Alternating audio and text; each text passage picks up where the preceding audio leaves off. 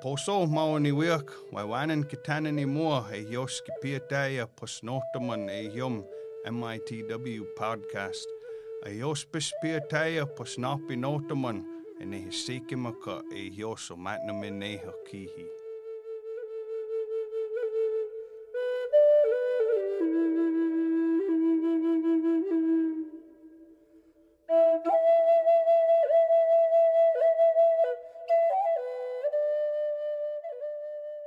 Welcome to the Menominee Indian Tribe of Wisconsin podcast. I am your host, Sheena Wapoose. In this episode, I'm again joined by Gaspon Bowles. He is the Public Information Officer for the Incident Command Center for the Menominee Indian Tribe of Wisconsin.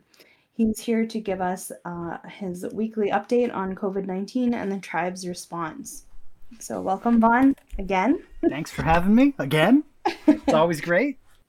So for this episode, we kind of have a lot of random questions that were submitted to us. So we're going to go over those, and they kind of cover a large variety of topics. So the first question that I saw was that around the casino and the fact that it is opening, slated to open on May 27th.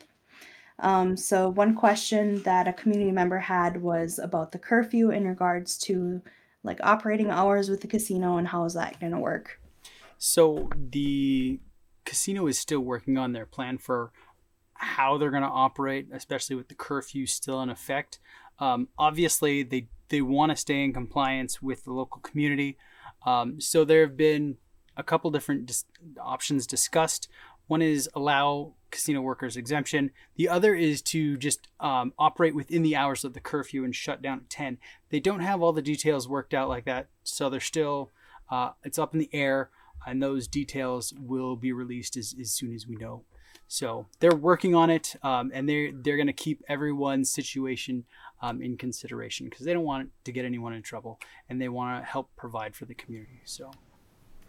Okay, another question we had was, do we know if there are any long-term effects of COVID-19? I'm going to preface this with a sort of and a yes. So sort of, we haven't seen a lot of COVID-19. I mean, it hasn't been around for a long time, so it's hard to say whether or not there are long-term effects.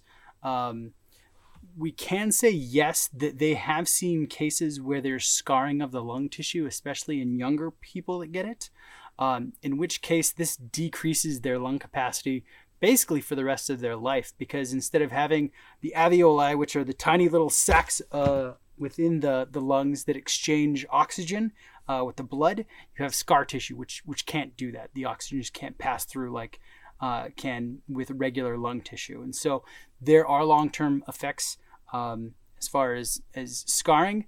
They're not sure if there are going to be long-term effects dealing with things like the body's immune system and an immune response. So there are some, there might be more, but we just haven't had enough time to look at the effects long-term. What relation is the Kawasaki disease to COVID-19, and how dangerous is it? Okay, so let's back that up. That's two questions there to start with. And so let's talk about Kawasaki's disease first. There's a lot to it. Kawasaki's disease is an illness that causes inflammation of vessels, blood vessels, all sizes. Typically, it causes symptoms that are seen as things like fever and bloodshot eyes, rashes, redness, dry and cracked lips, something called a strawberry tongue, where your tongue gets little spots, and as well as sore throat and swollen lymph glands in the neck. This usually happens for patients that are between the ages of like 2 to 15, so it's seen in younger patients. And it has two phases. The second phase can be seen with things like joint pain and diarrhea and vomiting and pain in the stomach or belly region as well. How dangerous is it?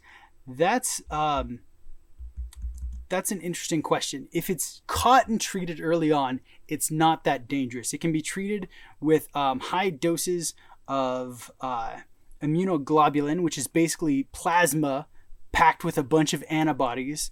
and aspirin, high doses of it. And that's it. And that's all it takes to really clear things up. If it's not caught, it can cause long-term damage to the heart for children. It's called acquired heart disease. So it can be a problem. Usually it's not, because it's caught before it gets to that point. So it's not too serious of an issue. The strange thing is they do see it in conjunction with COVID-19. They don't see it commonly. That was something a lot of people were concerned with.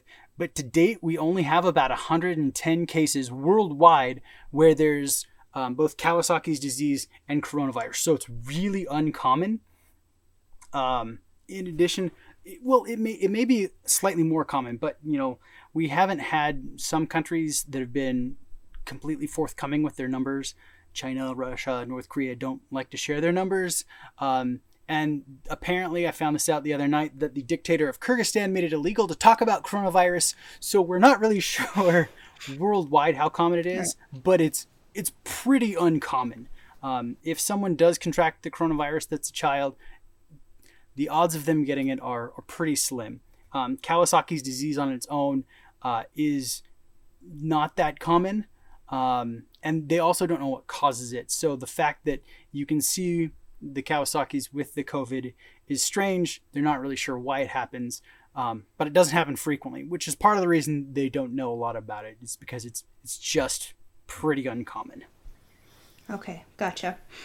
So last week on the podcast episode, you mentioned that UV light is shown to kill the virus, right? Correct. So we had the question, does heat affect it in any way? So a lot of the studies trying to replicate real world conditions are hard to do because it's hard to replicate sunlight and wind and humidity all at the same time, as well as the blend of natural lighting you need.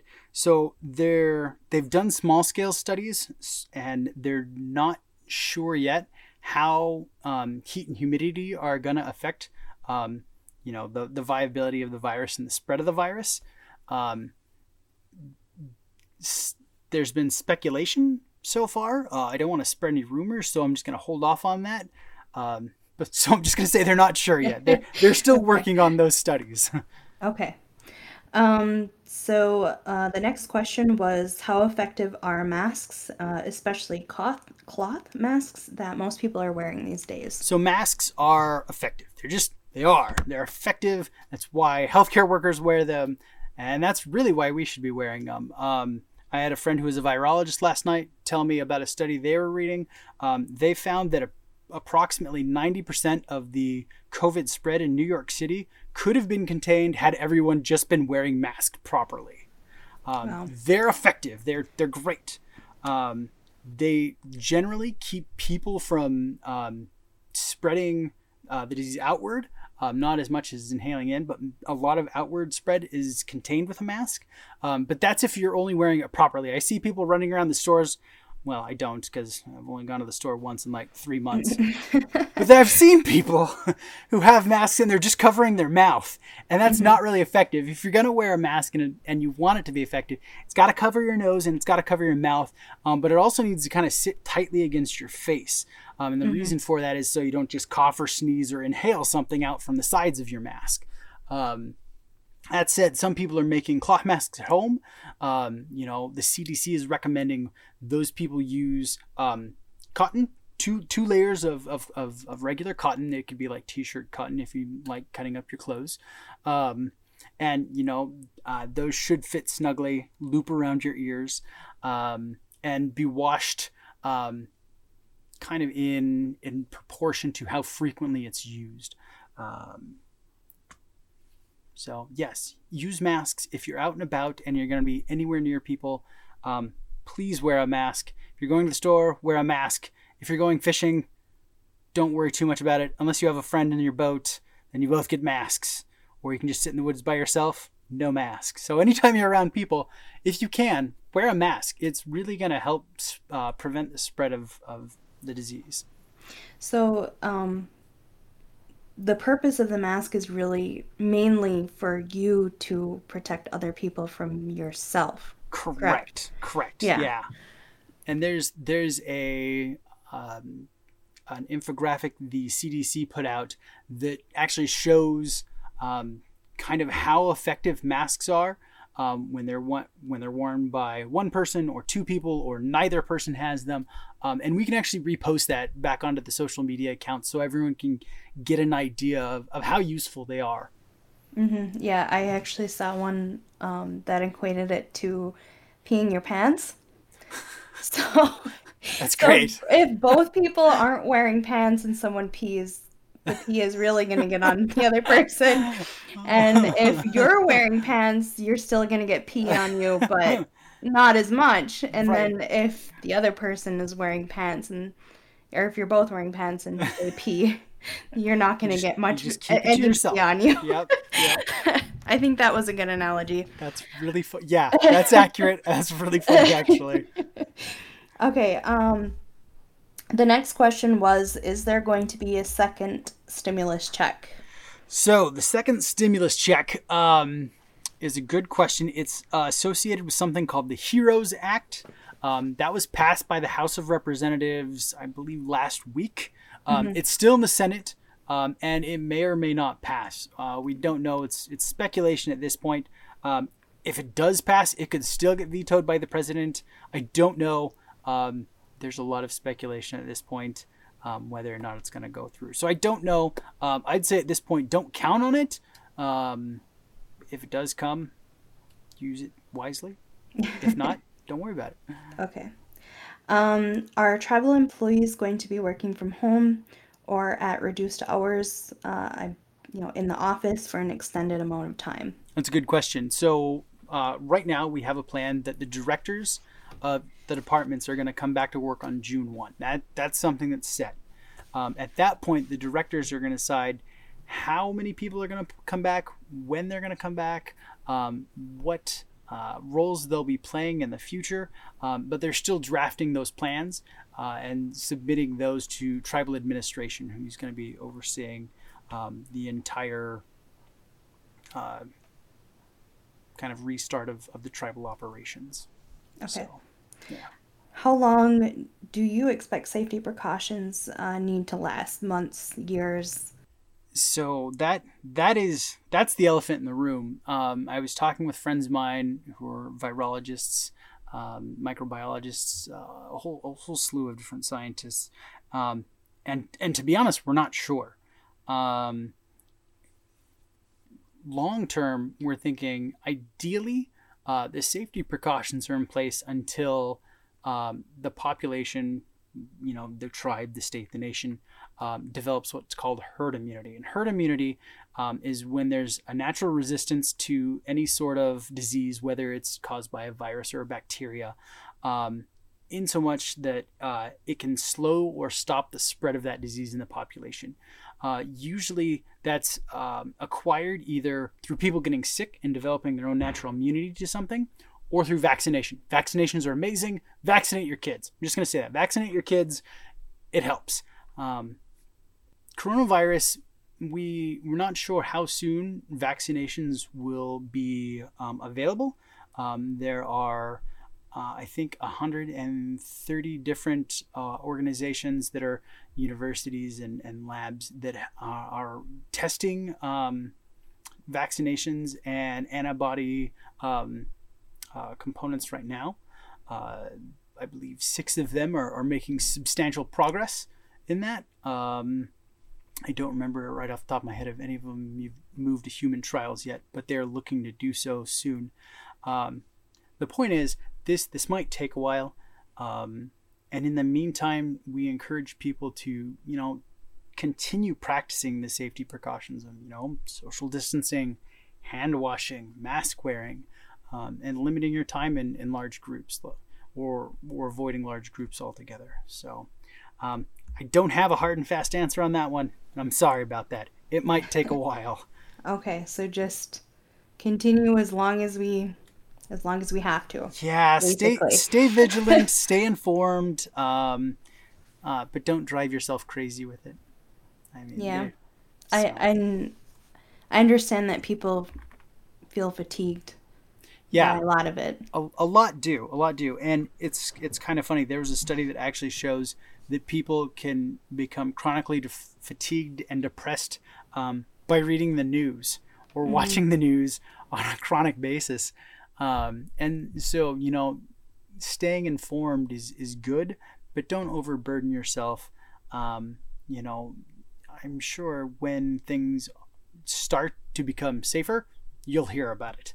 But until then, just be cautious, and you know, make some good choices for yourself and your family and the elderly around you. If you're a person who does test positively for COVID-19, what sort of treatments are recommended to make you feel more comfortable physically? Okay, so if you test positive and you have an active case of COVID-19, eat ice cream. I'm just kidding. Okay, I'm not going to start there. I love ice cream, and I say it always fixes everything. But I was going to say some of us are lactose intolerant. I don't know that's good advice. Okay, avoid the ice cream then. What you do want to do is control your body's temperature, though. So take Tylenol to control fevers that are one of the associated symptoms that also help with pain relief. Make sure you're drinking a high volume of fluid. You want to make sure your pee is as clear as possible. That just gives your cells and your body as much possibility and opportunity to clean your system out as possible. Sleep enough to get better. For adults, that's between 8 to 10 hours. For kids, that's between 10 and 12. Your body needs to rest. That's when it really heals up. If you're awake and just can't sleep anymore, and you're feeling, warm and feverish, use cold compresses. It's basically like treating it like a cold or a flu. The symptoms are very similar. You treat them very similar. If you have it available, use things like Pedialyte, things that provide fluids and electrolytes at the same time. Make sure you're eating good foods that are healthy, fruits, vegetables, lean meats. Try to stay off processed foods when you're healing up. Soups are always great because they provide, again, things like nutrients from vegetables and meats and fluids at the same time. So treat it like you would any other type of cold or fever. Okay, you mentioned Tylenol, and I know that there was some questions about whether Tylenol makes it worse. So as far as that goes, Tylenol they think it's okay to use. Again, they're still working out the details of it. Some people have had overactive immune reactions when they develop COVID. And so any sort of medication has really thrown off their system. But they think Tylenol is pretty safe to use in most cases. Okay. Yeah. Then I guess our last question or topic is Memorial Day weekend. So traditionally this is a time when a lot of people get together, have cookouts, all that stuff. So what are your biggest tips for people to stay safe over the holiday?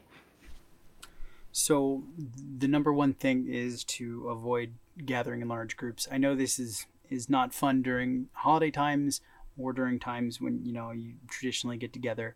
But there's one specific case, and I'll actually share a little infographic with it on the social media, that where two individuals were diagnosed positive with COVID-19. They decided that in spite of that, they'd go and they'd attend church. They ended up infecting 93 people. 3 of them died. And from those 93 people, I believe it was an additional 26 infections that were secondary infections. So, getting together in a large group, even if you're healthy, may not be the safest thing because viruses spread very quickly. And you can't tell who may be infected because it can spread when people are asymptomatic. So we'd again encourage people not to get together in large groups. Additionally, if you are getting together in a small group, try not to share food with each other. a similar type of infection rate happens when people share food and drinks together. And so we'd encourage you not to share drinks. Don't drink from common pitchers or common dishes that might be brought. Have your own contained drink and food. That said, the tribe's been doing a great job at preventing the spread of COVID on the reservation. This last week, we had the National Guard up on the reservation and doing COVID-19 testing. They performed 1,061 tests on members of the community. We've had 600 of the results come back so far. All of them have been negative. The tribe's been doing a great job at keeping things out. We've only had 2 cases in the county and on the reservation the entire time, and both of those people have recovered. So we'd like to, congratulate everyone on the efforts they've been doing. It's been fantastic. I've actually bragged about how the community has done to other organizations, and they're thoroughly impressed with how well everyone's been reacting to the situation and how little it's affected them. So great job, everyone. Thank you for being patient with the situation. Thank you for staying informed. And over the Memorial Day weekend, please be safe, make good choices, stay healthy.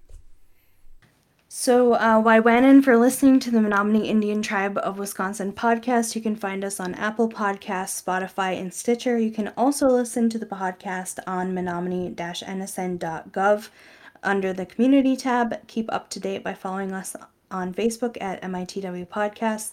And we are aiming to do weekly updates with Vaughn, so we welcome any community questions or topic suggestions that you have regarding COVID-19, and please send those to us via email at podcast@mitw.org.